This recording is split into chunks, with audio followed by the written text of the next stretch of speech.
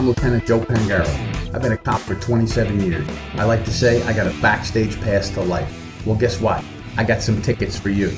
So come on in, pull up a chair, turn up that volume, and let's go. Chasing Justice is on. Good afternoon, everybody. Welcome to this latest edition of our get-together, our fun time, our talk, our think.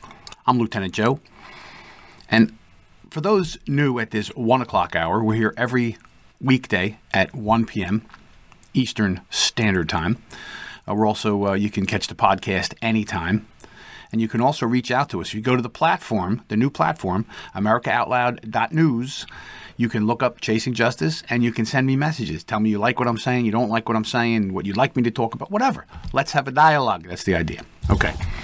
So, in a recent episode, we talked about law enforcement and where it goes. Well, I'm gonna veer off of that, but I'm gonna go back to that in another episode because there's more to talk about in that conversation we were having. But things I want to talk about today.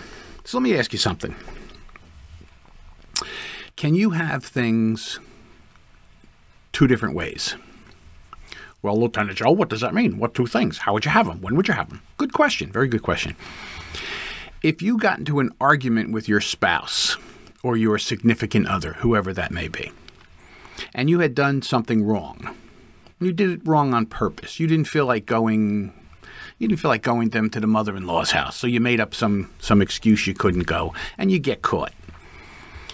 The right thing to do would be what? Tell the truth, apologize, do a mea culpa. Listen, I just didn't feel like going, and just for anybody who's wondering, my mother-in-law was an angel. I absolutely loved her, Beatrice. She was the greatest mother-in-law anybody could ever have. In general, I'm using the in general thing, and I don't mean nothing against mother-in-laws. I love you all.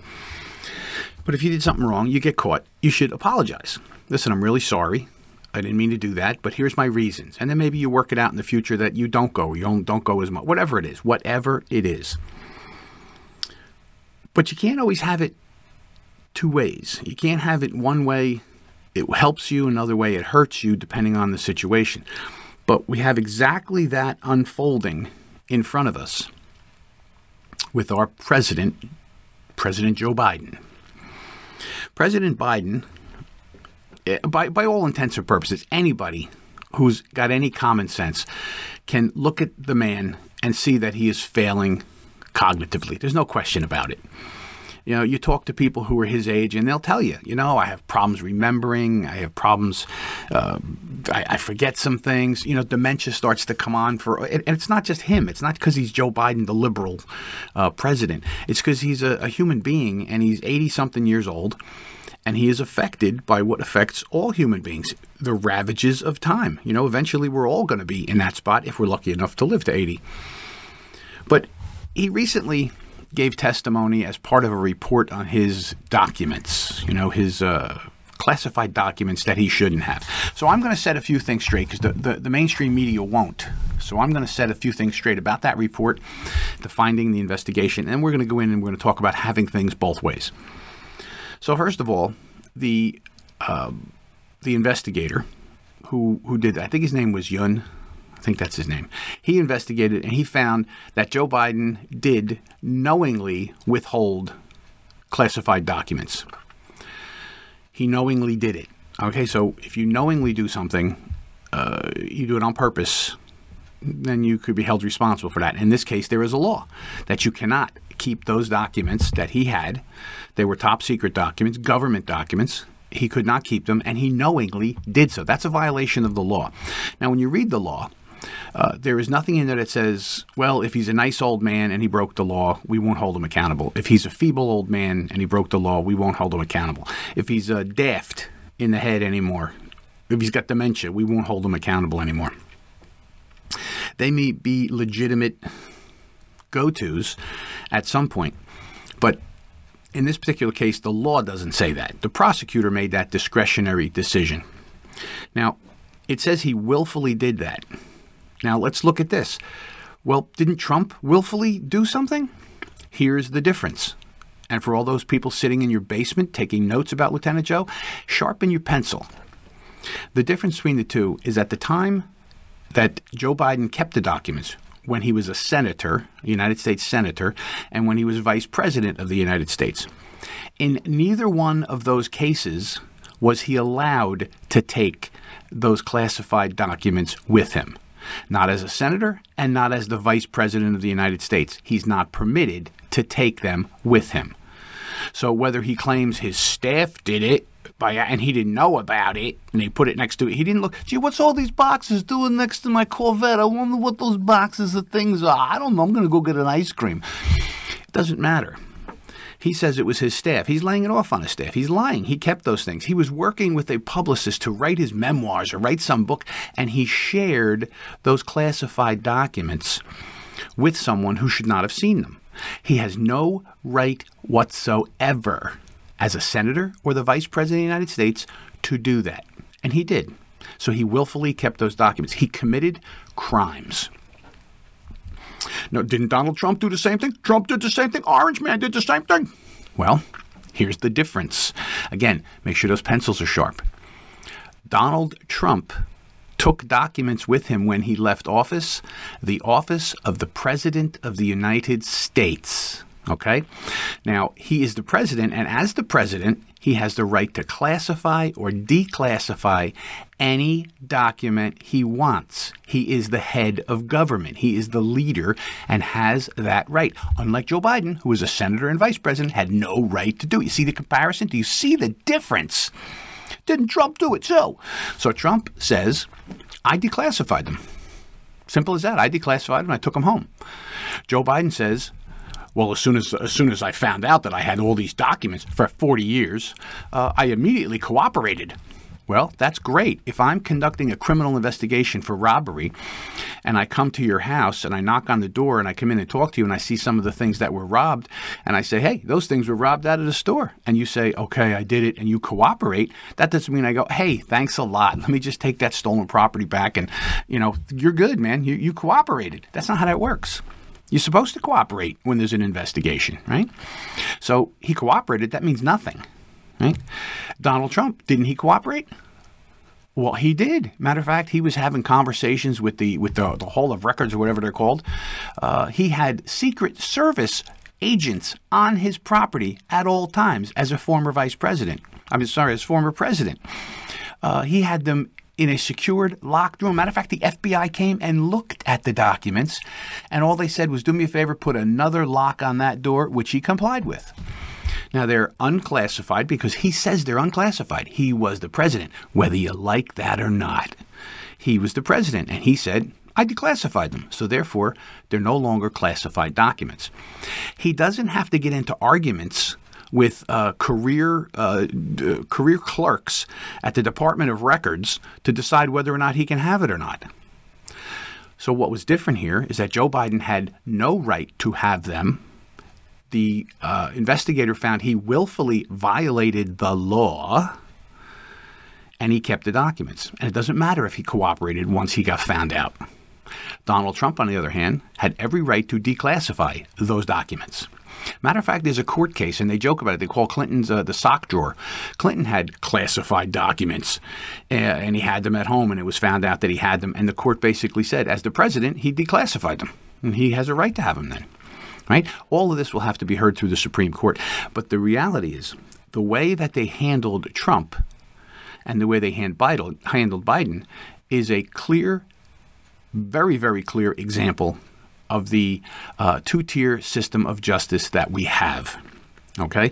And I heard someone the other day on the news saying, one of these left-wing nuts, and they're on there saying, they're bringing up this thing saying there's a two-tier justice system. That's not right. That's causing conflict. There is no two-tier justice system. Well, you know what? There's an example right there. There's a great big one. How about Secretary of State? That is a pretty big job in our government. Important. Pretty big job in our government. Very important job. Does the Secretary of State have a right to keep classified documents? No, they do not. No matter who the Secretary of State is, they don't have any right to keep classified documents. When you go to government and you get your job and they give you a secure government email address and they tell you this is where you do official business, that's for a reason. See, because it's secure. People can't hack into and find out all our government secrets that you may know as Secretary of State. Did Hillary Clinton do that? Well, she said she had her recipes and her wedding. She had nothing on there. And then an investigation was done. And I remember Comer, FBI leader, came out and basically said what we found in our investigation is that Hillary Clinton did indeed have classified documents she shouldn't have on a private server she shouldn't have. And some of them were marked ultra high classified and this, that, and the other thing. And then he made the determination as the investigator that no reasonable judge and jury a prosecutor would charge her for these things. Well, she had no right to have them. She had them on a server she shouldn't have them on. And he said they were illegal. They were highly classified. She had no right to any of them. And then he, as an investigator, so be it, head of the FBI at the time, he doesn't make prosecutorial decisions. That is what the prosecutors do. But he made that decision, and everybody went along with it. They sent armed FBI agents to Donald Trump's home with a search warrant to go get the records that they knew where they were. They knew they were secure, and there were Secret Service agents in there with them. And they went through his son's drawers, and they went through his wife's underwear drawer. Now, if you don't see that as two-tier system of justice, it's because you can't see it because you're stunad, or you won't see it because you're that biased. All right? So we have a two-tier system of justice. Clearly, and the examples go on and on. The fake Russia hoax, when all of these people knew it was fake and they kept pushing it and the media pushed it, everybody knew it was fake, and then it comes out it is fake. And is anyone held to account? No, no one's held to account. Donald Trump makes a phone call about corruption in Ukraine, where we know there's tons of corruption, and he's impeached by a corrupt Congress led by Nancy Pelosi over a phone call. Meantime, here is on record Joe Biden threatening Ukraine that he's going to withhold money if they don't fire a prosecutor. And who was that prosecutor? It was a prosecutor who was investigating Burisma, of which his son was being paid, and he said, I want that prosecutor fired or you ain't getting the money. And they did it. That sounds like more than a phone call. That was a threat to change the course of an investigation. And nothing happened to him. So we can go on and on and on with the things that are two-tier justice system. So now that we've talked about that, let's talk about having it two different ways. Another part of the recent report that came out about Joe Biden's documents is that in the course of the investigation, they had to sit down with him. I think it was 5 hours they interviewed him. I don't know if it was all at once or over a couple of days or whatever. They interviewed him for 5 hours. And one of the things that the prosecutor in that case used to make a determination that they were not going to file criminal complaints against Joe Biden was because of the fact that he said he's a well-meaning, elderly gentleman with a problematic memory. He couldn't remember lots of things in the interview. He couldn't remember his time as vice president. And then and he got all indignant when he did after this report came out. Remember that? And he was all upset because how dare they ask me about my dead son? And I know as an investigator, the reason they were asking him about that is because they were trying to judge his ability to remember timelines, like when you were vice president, when you were senator and took these documents, who took them? And I don't know. I don't remember. I don't know. And they said he couldn't remember. Well, they said, what was it around the time, and I'm guessing at this is the question, but this is why you would ask such a question. Was it around the time of your son's death? Was it around that time? Would that cause you confusion? That kind of thing. I would use that question. A very big prominent thing that he talks about all the time and lies about, by the way. But I might use that as a question to understand his understanding of timeline, to try and put this into focus. So the report says basically he's a nice old guy with a bad memory. And because he's such a nice old guy, he might be sympathetic to a jury who sees this nice doddering old drooling fool, doesn't remember anything, can't remember dates and times. They want to prosecute him. And the prosecutor made the decision, no, I don't think they would, so we're not going to charge Joe Biden. Not because he didn't commit crimes. He did. So everything you're hearing on the news is a lie. In the report, it says he willfully kept documents. In the law, he has no right to keep those documents. That is a crime. Everything else that they talked about for reasons not to charge him was prosecutorial discretion. And in this case, you have clear crimes, but they're not going to charge because he's daft. Well, if the man is daft, should he be walking around with the nuclear football and trying to negotiate world peace in the middle of this burning world that we have going on? Is that who should be out there doing this? So this report comes out, and Joe Biden says, see, proves I didn't do anything wrong. I broke no laws. Complete lie, because the report says clearly he broke laws. But they chose not to prosecute him because he's a daft old man. Then he turns around and says, but this part of the report about my memory and my cognitive ability, that's ridiculous. That prosecutor's wrong. He's crazy. He has no right to do those kind of things. So you can't have it both ways. You can't say the report is clear on the part that makes me not a criminal, but on the part where you come up with your determination, you have no right to come up with that determination, and it's all wrong. It's all wrong about my cognitive ability. It's right about the stuff that I like, but it's wrong about the stuff I don't. You can't have it both ways, and that's my point. He's trying to have it both ways. So we have crystal clear differences between the records that Biden took and kept and the ones that Trump took and kept. We have differences in how he's treated by the Congress and how the lame brain, weak Republican Congress deals with the president and his crimes and activities.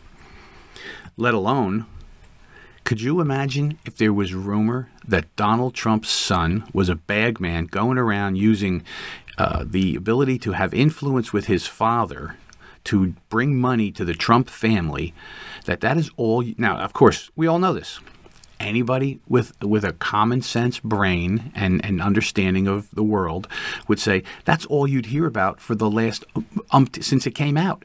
It would be a whistleblower. You can have a whistleblower that says, I've been living in an igloo for 32 years, and I heard somewhere a rumor mill down by the seals that Donald Trump did this. And that person would be brought to Congress under secrecy.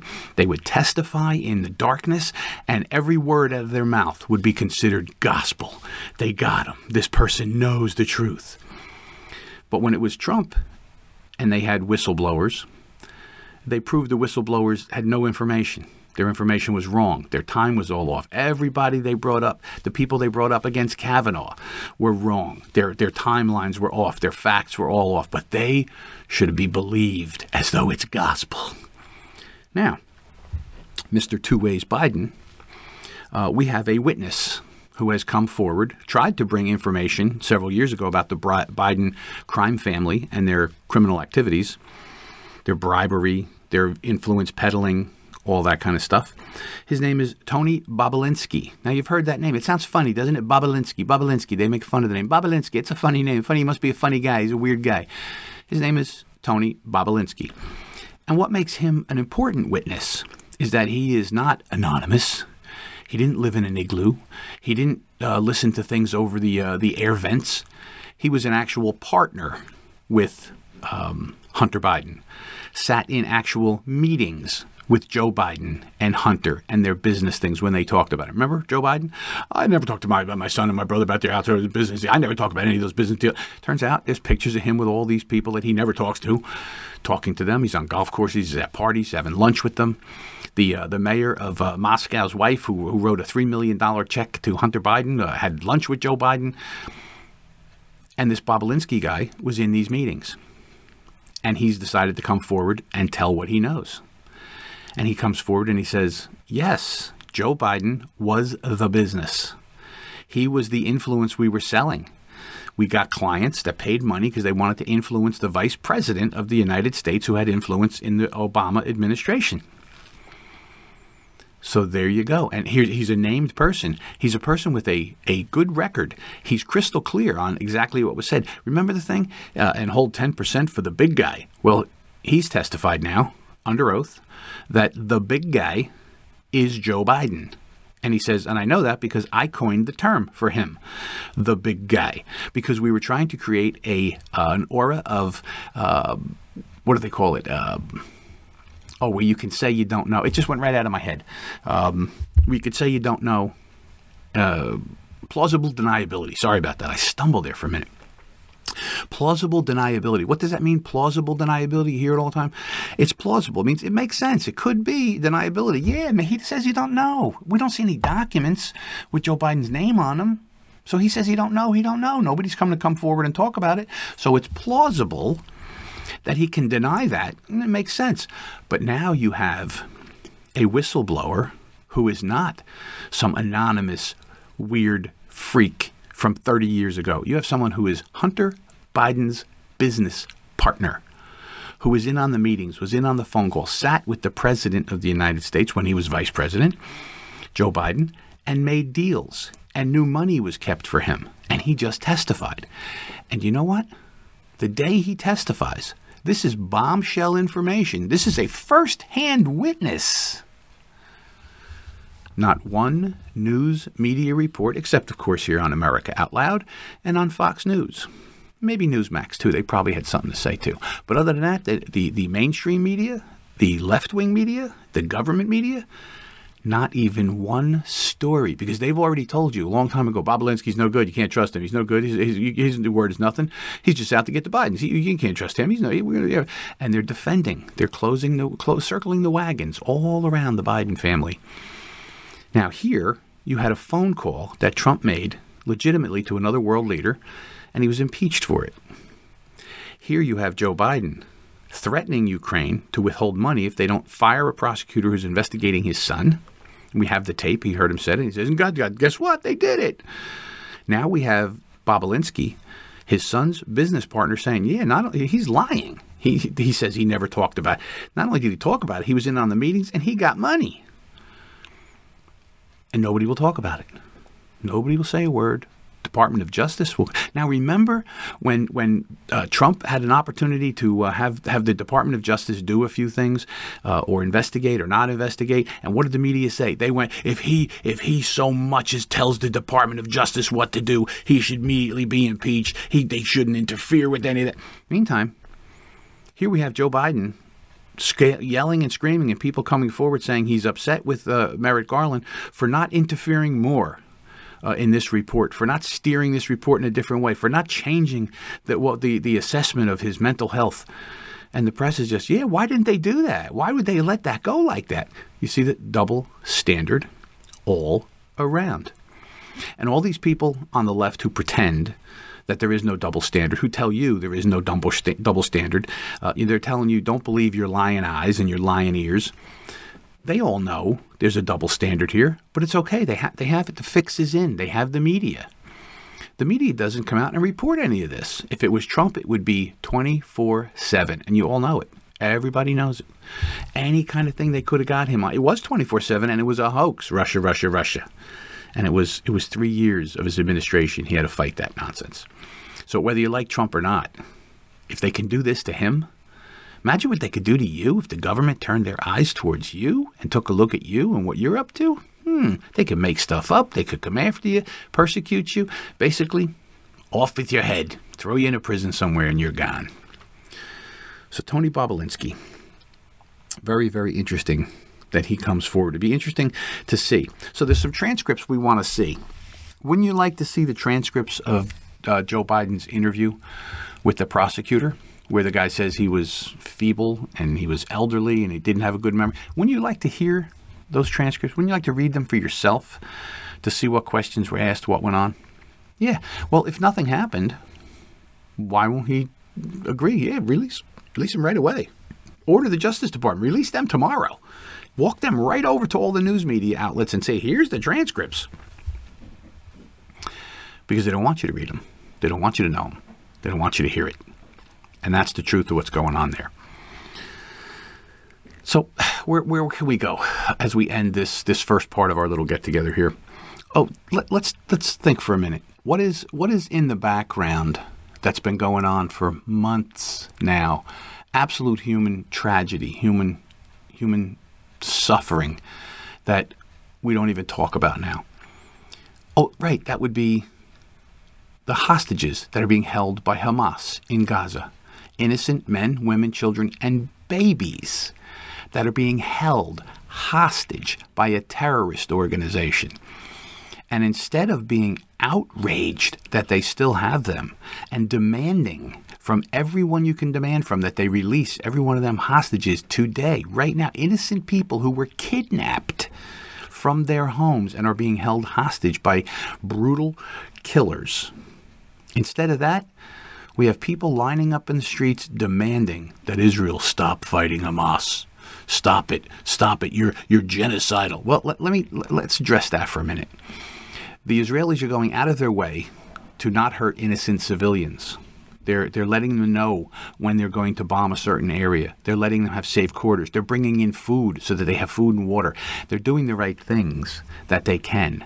Did the hostages have that opportunity when Hamas went into their villages and murdered, raped babies and children and women right in front of their parents, in front of everybody else? Did they have that opportunity? Did they try and protect civilians there? No, they didn't.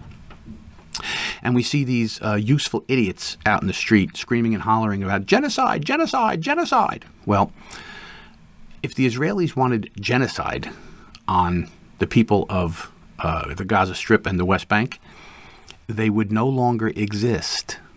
They would all be gone already. It's been months of trying to do pinpoint strikes and attacks and attack the terrorists, not blow up apartment buildings with people in there. Because you know what? If it was genocide, isn't that exactly what they would do? They would just go in and roll over the entire area, just with air power, just wipe it all out, and then send in the troops after that to gun down everybody else. And then there you go. There's your genocide. But they have not done that. They are fighting a terrorist organization. And anyone who does not see that, once again, won't see it or can't see it. They're either too stupid to see it and biased and anti-Semitic, or they're purposely not seeing it because they're anti-Semitic. So either way, the reality is, where are those hostages? Why are they not out? Why do we not hear every single day every nation on earth demanding that Hamas release those people? Because what's the purpose of a hostage? To give you a leverage against your enemy. But these are not combatant soldiers. These are innocent men, women, children, and little babies being kept under horrific conditions. And the world is silent. There's something wrong with this world. Think about that. We'll be back in a minute with more.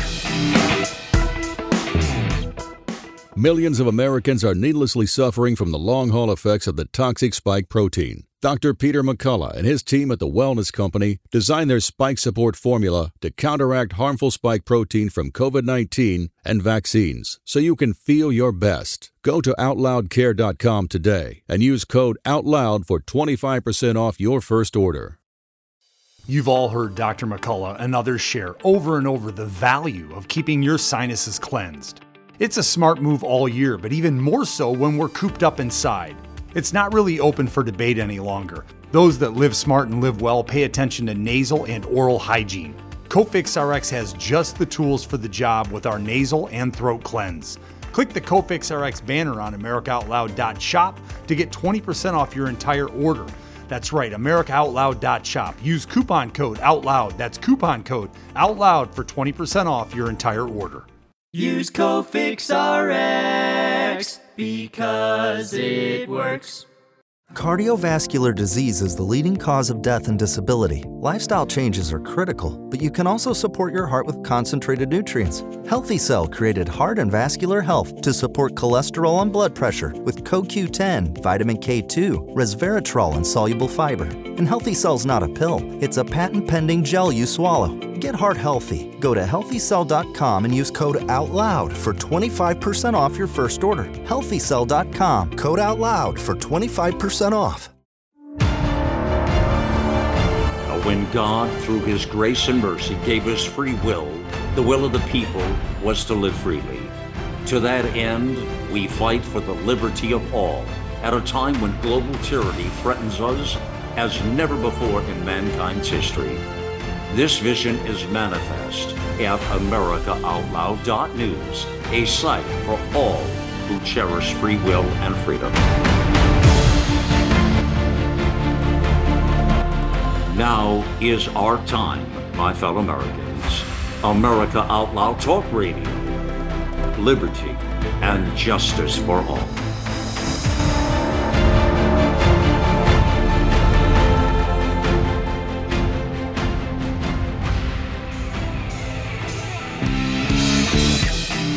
All right, everybody, welcome back. We are back. So yeah, do I get myself worked up about those hostages? I do. That is, there are Americans there. This is an act of war. And you see how the whole world is starting to wobble. We're starting to see the negative powers, or they used to be called the Axis powers, the axis of evil. We're seeing them rise, and we're seeing the good guys and the good girls, the Western powers, are diminishing because of foolish, idiot, progressive ideas, getting away from traditional ideas. Now, for those of you out there, again, with your pencils and paper in the basement, traditional ideas do not mean returning to the 1940s or the 1850s or the 1820s or whatever nonsense. That's not what I'm talking about at all. What I'm talking about are the progressive, nonsensical ideas about be soft on crime and it'll be better for everyone. Being soft on crime is fair. It makes up for past wrongs. No, it makes up for tragedy. It makes up for miserable lives. It makes up for more victims. It makes up for more people who are stuck trying to live their lives and they're victimized. We're seeing this all across our country. We're seeing these idiot ideas of open immigration, allowing anybody you want into your country. We're seeing how that is devastating our American cities, communities. We're seeing it devastate entire areas, not because the people are bad. Not because the people are bad. Human beings are good. They're people. They want a better life. We've said that here. If I said it once, I've said it 1,000 times. They want a better life. And I understand that. You just can't come pouring into a country and demand all kinds of things. And even if they're not demanding, good, decent people are going to make sure people aren't hungry, they aren't sick, that they have a place to stay. And that's fine. But the reality is we don't have enough resources. So you can say all you want. Isn't it great? Let them come in. Great. Where are they going to go? That's the problem. There's no place to put them. There's no money available for them. Our economy is, I guess it's doing okay by all reports, but people don't feel like it's doing okay. I know many people who are absolutely shell-shocked at the prices at the grocery store. I go to the grocery store, and I got to tell you, I went in the other day to get a couple of things, and I said, okay, I'm figuring this is probably about $100 worth of stuff. And I got done with the register, and I looked, it was $178. Now, I'm not a shopping guru. I don't have the prices of everything in my head, but I know generally when I go pick up things, I pick up the same kinds of things, and it cost me about $100. And this was $178. So that's okay, because it's still within my comfort range to be able to do that. But I know for a lot of people, that $78 makes a difference in their life. Right, because that's $78 every week. And if you have more than just two people, because we're empty nesters now, if you have more than just two people, that number can be much, much higher, and people don't have the money for it. So while the economy might be okay, stock market okay, it's not okay down to the level of where people are living. So we're seeing this wobble, crime, unfettered immigration. We're seeing weakness in our leaders, and that's really the cause of it. The reason the Axis powers are rising is because they have strong leaders, not good leaders. They're not good people. They're not doing good things, but they're strong leaders, and they don't nitpick around. They're not worried about what bathroom they should use. They're worried about how they can advance their country's desires or their desires. In America, we always were lucky in that we were strong. We had a strong thing, and we could be tolerant. We could learn to be more tolerant, which is good. We should be more tolerant of people and ideas and things. But we cannot let that tolerance rule every single thing that we do. We have to have common sense and say, okay, everybody should be treated fairly. No one should be harassed. Everyone should be able to live their life however they feel like living it, but not at the expense of everybody else, right? I see one thing. Let's look at some places. If you were to demand that everyone accept some new ideology, some left-wing ideology that comes out, and demand it, and people would protest and burn things and go crazy because the majority has to understand this new ideology. Okay, well, turn around and say the other way. Oh, well, I think there should be prayer in school. We think there should be prayer in school. We think we should teach American history again. Oh, no, there's no tolerance for that. And that's part of our problem. And I know I'm spinning around in circles here. But I think the clear picture here is that we have lost our way in America and in the West. We are confused by our own decency. We are caught off guard by our desire to do good and be good, to the point that we can't understand the difference between being good, doing good, being tolerant, and throwing your entire society down the drain in pursuit of some nebulous thought about being more tolerant or being more open.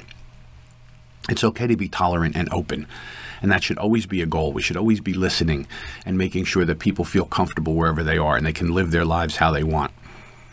But we can't take the rest of the country and turn their heads upside down and say, well, too bad for how you want to be. It's a two-way street. See, so we started talking in our first part about two-way Biden. You can't have it both ways. Well, we can't have it both ways here either. You can't have one side have to be completely tolerated and change everybody else's life, whether you like it or not. And on the other side, the more traditional people, they don't get to say, well, I want to maintain my traditions. I want to maintain things the way I like them as well. And you're told, no, you can't. That you can't have it like that. Too bad. So I just want to express that because it came into my head. Now I have my list of things here as I go through them. And I have a note here, Nikki Haley. Nikki Haley,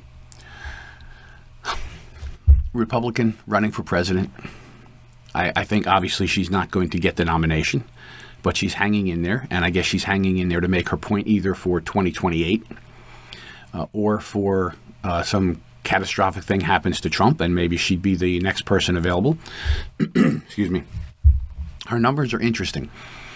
When we see the national polls that show Nikki Haley beats Joe Biden by 15 points and Trump beats Biden by 5 points, you'd say, well, why wouldn't you go with the 15 points? It's much, much more stable.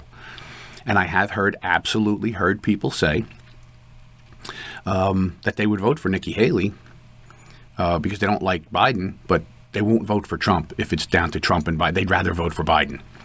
And I heard this in a couple of locations. I listen. I'm an investigator, so I'm used to sitting somewhere and conducting surveillances. So I was sitting in the doctor's office the other day, and there was probably 7 or 8 of the doctor's office personnel in the office doing the other side, answering phone calls, setting patients, welcoming people, bringing people to their appointments, whatever.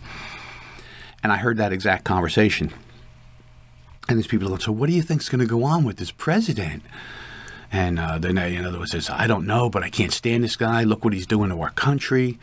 It's really uncomfortable. I can't afford to live. I need another pay raise. And they're all laughing and joking. And somebody says, well, I really like that Nikki Haley. I think she'd be good. And yeah. Now, there wasn't a lot of conversation about she'd be good because she's a woman, or not a lot of conversation she'd be good because she's a woman of color, although I don't think people think she's a woman of color, even though she's, I guess she's Middle Eastern. She's got Middle Eastern background. You don't look at her and say, oh, person of color. I don't think people get that impression. She talks about it, but I don't think other people do. But their conversation was, oh, I like her. Oh, I think she's smart. I think she's good. Now, here's part of the problem that we have, and I guess in any free society, is that people don't really understand things. They have opinions about things that they really don't understand. They don't understand policy. They don't understand how because if people understood policy and how policies worked, there's no way you would vote for a liberal ever again, because their policies sound good, but when put into practice, they're detrimental to everyone. right? They don't work. They never work. Excuse me. Across the board, we've seen for years and years and years, America elects a conservative. We do conservative things. The economy takes off. The military is strong. We're respected around the world.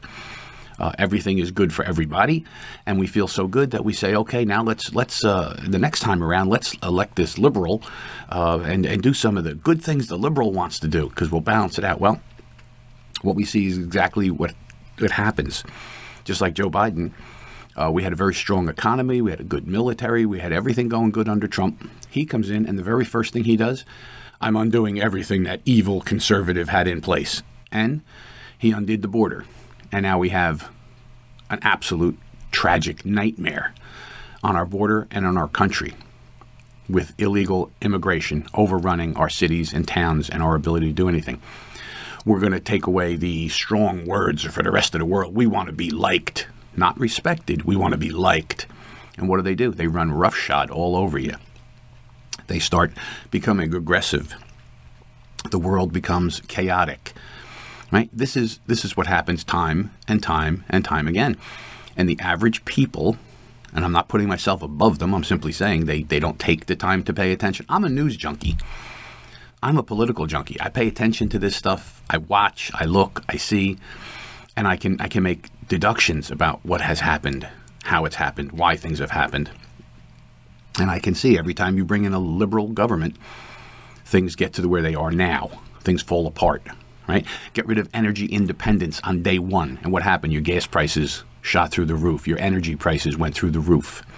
We're now buying oil again from people who would kill us in our beds if they could. Right? So this is a reality. But people feel good about left-wing progressive policies. And I have to say, when you hear them, of course, we all want good things. We want people to get along. We want people to be treated fairly. But there's a way to get to that without trashing and flushing your country down the toilet. And unfortunately, that's what happens when you bring in liberal progressive policies. And that's really the problem, not the people. People mean well, you know. But anyway, I'm in this office and I'm listening to these people, and they were all agreeing, oh, this Nikki Haley, I'd vote for her. I think she's smart. I think she's this and that. I think she could really turn things around. And I'm saying, okay, well, that kind of matches. A lot of people do like Nikki Haley. They don't understand who she is. They don't get that. When people say she's a Bushy, what she means is she's in the line of rhino, milkweed Republican, not conservative. Rhino, milkweed, middle of the road, closer to Democrats than to conservatives. And what would happen is she would reach across the aisle like Republicans always do. They would bend over and do whatever they had to do to make friends with the liberals and let all the liberal policies come through, because then we're getting along. And what happens is things get trashed and things get destroyed. So as they're talking and they're all excited, oh, I'd vote for her, and then he says, yeah, I can't vote for that Biden. Can't vote for him again. I mean, he's old. The guy can't talk. All the comments that we all make. I can't vote for him. Look what he's doing and how much it costs to feed my family, blah, blah, blah, on and on. And he says, yeah, but, if she's not the person, I'm not voting for Trump. I can't vote for him. Oh, do you hear the things he says? Oh, my God, he's so terrible. I could never vote for him. I'd vote for Haley, but over Biden. But I would, if it came down to him, I'd vote for Biden again. Which this is where you get confounded when you hear somebody say, I remember my mother had this saying. She goes, "You'd cut off your nose to spite your face, wouldn't you?" And when I was a kid, that really made no sense. First of all, I would never cut off my nose. And spiting my face, what does that mean? Till you understand the saying is that you would do something against your own interests because of something you believe or some other nonsense. Cut off your nose to spite your face because your principle. I would never vote for Trump.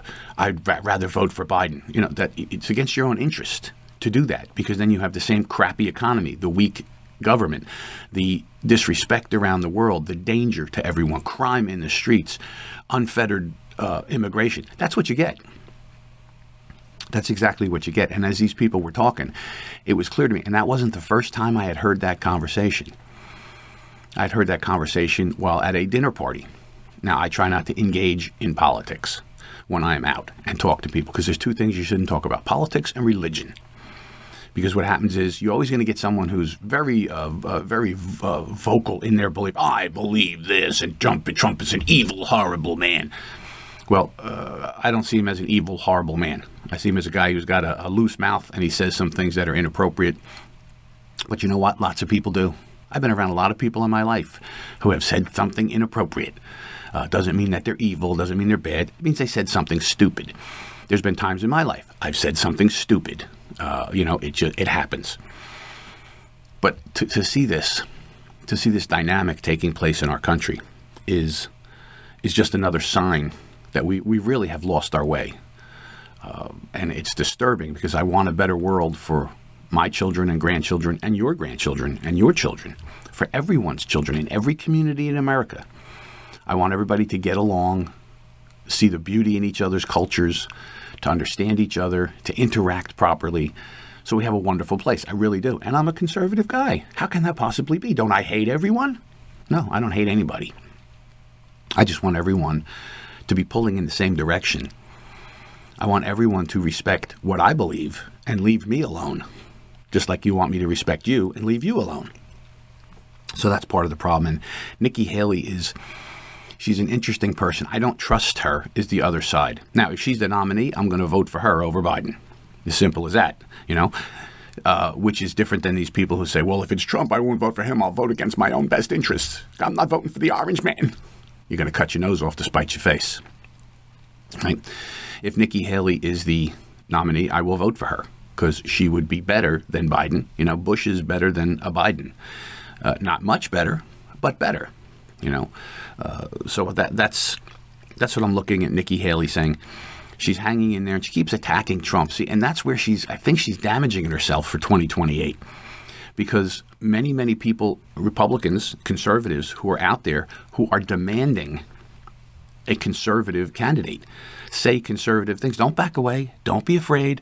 Say good things. Say strong things. And she's annoying the base. It's not like, 4 years from now, if Trump doesn't win and we have 4 more years of Biden, that we're going to say, oh, let's go for a milquetoast Republican. Oh, that would be so much better. No, the call for strength is going to become even stronger, more powerful, right? You're going to see the next time you'll be looking for a Jim Jordan, right? Or one of these, or Ted Cruz or somebody like that who's much more conservative, because that's the only thing that's going to save us. That's the only thing that's going to pull us out of this nosedive that our country is in.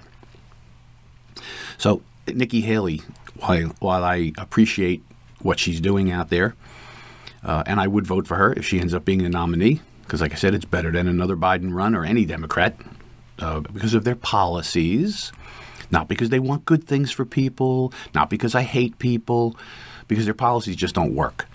Things don't work under a socialist, progressive government. We get the mess we're in now. We get the mess we were in under Jimmy Carter, right? We get the mess we started to get under Bill Clinton, until Bill Clinton realized, I'm not going to get reelected. And he pivoted closer to the center, shut his wife up, and started to govern more conservatively. All right? So that's my thoughts on that. All right? Let's see. What else is on our list here? So along that line, we'll stick with this for a minute. Special election in New York just took place. George Santos, who was thrown out of Congress by the Republicans and Democrats, they all voted him out because he lied about his resume. He lied about a bunch of things. It's funny, the only politician in Washington to lie about stuff, and they caught him. Isn't that amazing? Did he use campaign funds that he shouldn't have used? Yeah, he might have. I don't know. There was a lot of things they were saying he did wrong. But he was a Republican. He was a Republican vote. And like we always do, we shoot ourselves in the foot. Now, our Democrat friends would have rallied around this guy. They would have closed the wagons. They would have made a million excuses for him. And they would have kept him there to keep the power, right? But the Republicans, and this is what I'm saying, the conservative and Republicans will shoot themselves in the foot to try and do what's right all the time. Do what's right. It's the right thing.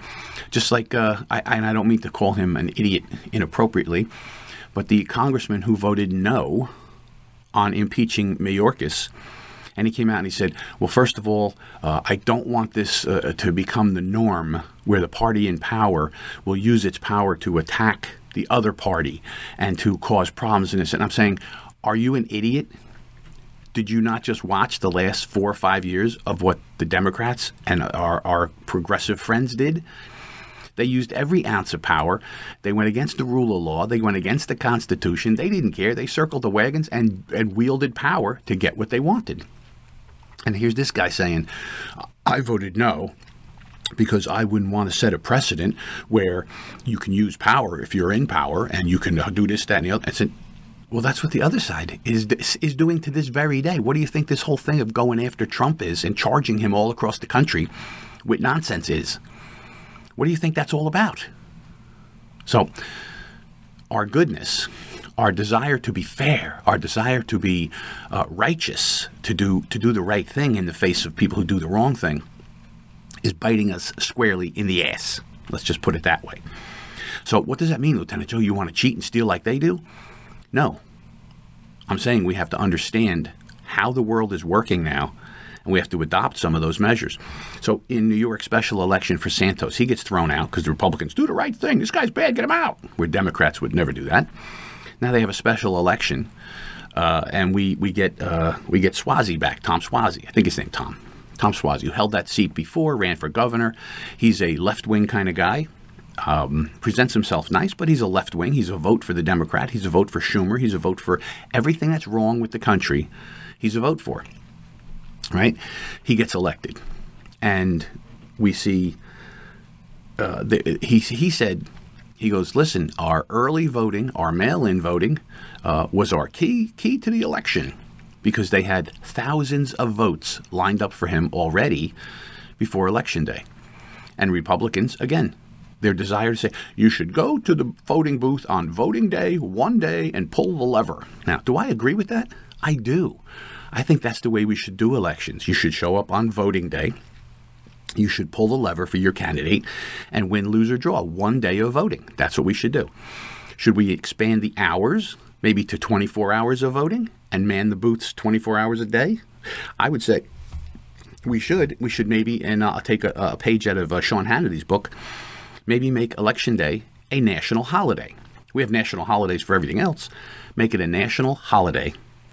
Or make it something like jury duty, where if somebody has to leave to go vote, they get to leave for 4 hours and come back and vote. I would certainly make that a priority. Put it on the weekends. So it starts, 2 o'clock in the afternoon on Friday, and voting goes until 8 o'clock on Sunday night. And that's it. In person, push the lever voting. But what we're seeing is that's not how the world is working.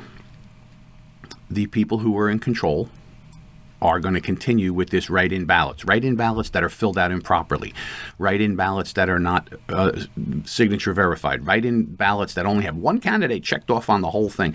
Thousands and thousands of votes come in the middle of the night, all for one candidate. Okay, that's not going to go away. And I think the Republicans need to understand this, and they've had 4 years to figure this out. And of course, they're idiots. They don't do the right thing. They don't pay attention. They didn't do anything about it. And now we're up to, another election, a major election in our nation's history.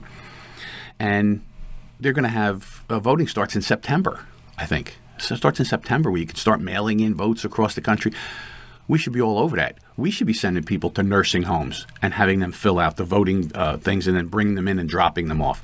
We should have outreach to all these different communities that can't get out of their houses and say, here, sign this paper. This is your vote, and then turn it in. We should be dropping off truckloads of votes in the middle of the night like our friends on the left do.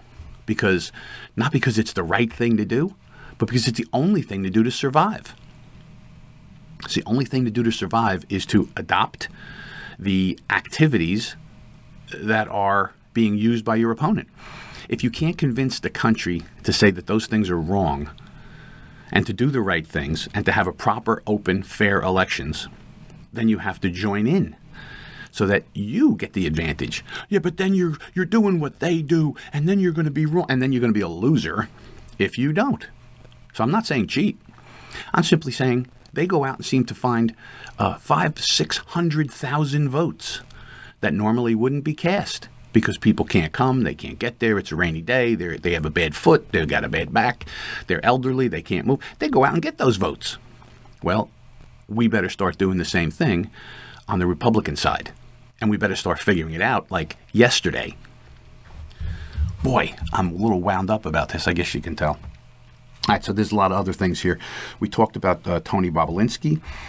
So we had a shooting at the Chiefs parade, the Kansas City Chiefs parade. And initially, it's so funny because you talk to anybody and you see the way our society limits information in an attempt to protect people. And again, this is soft on crime. You notice that whenever you hear a crime was committed, a horrific crime was committed today, and it was a man with a blue hat.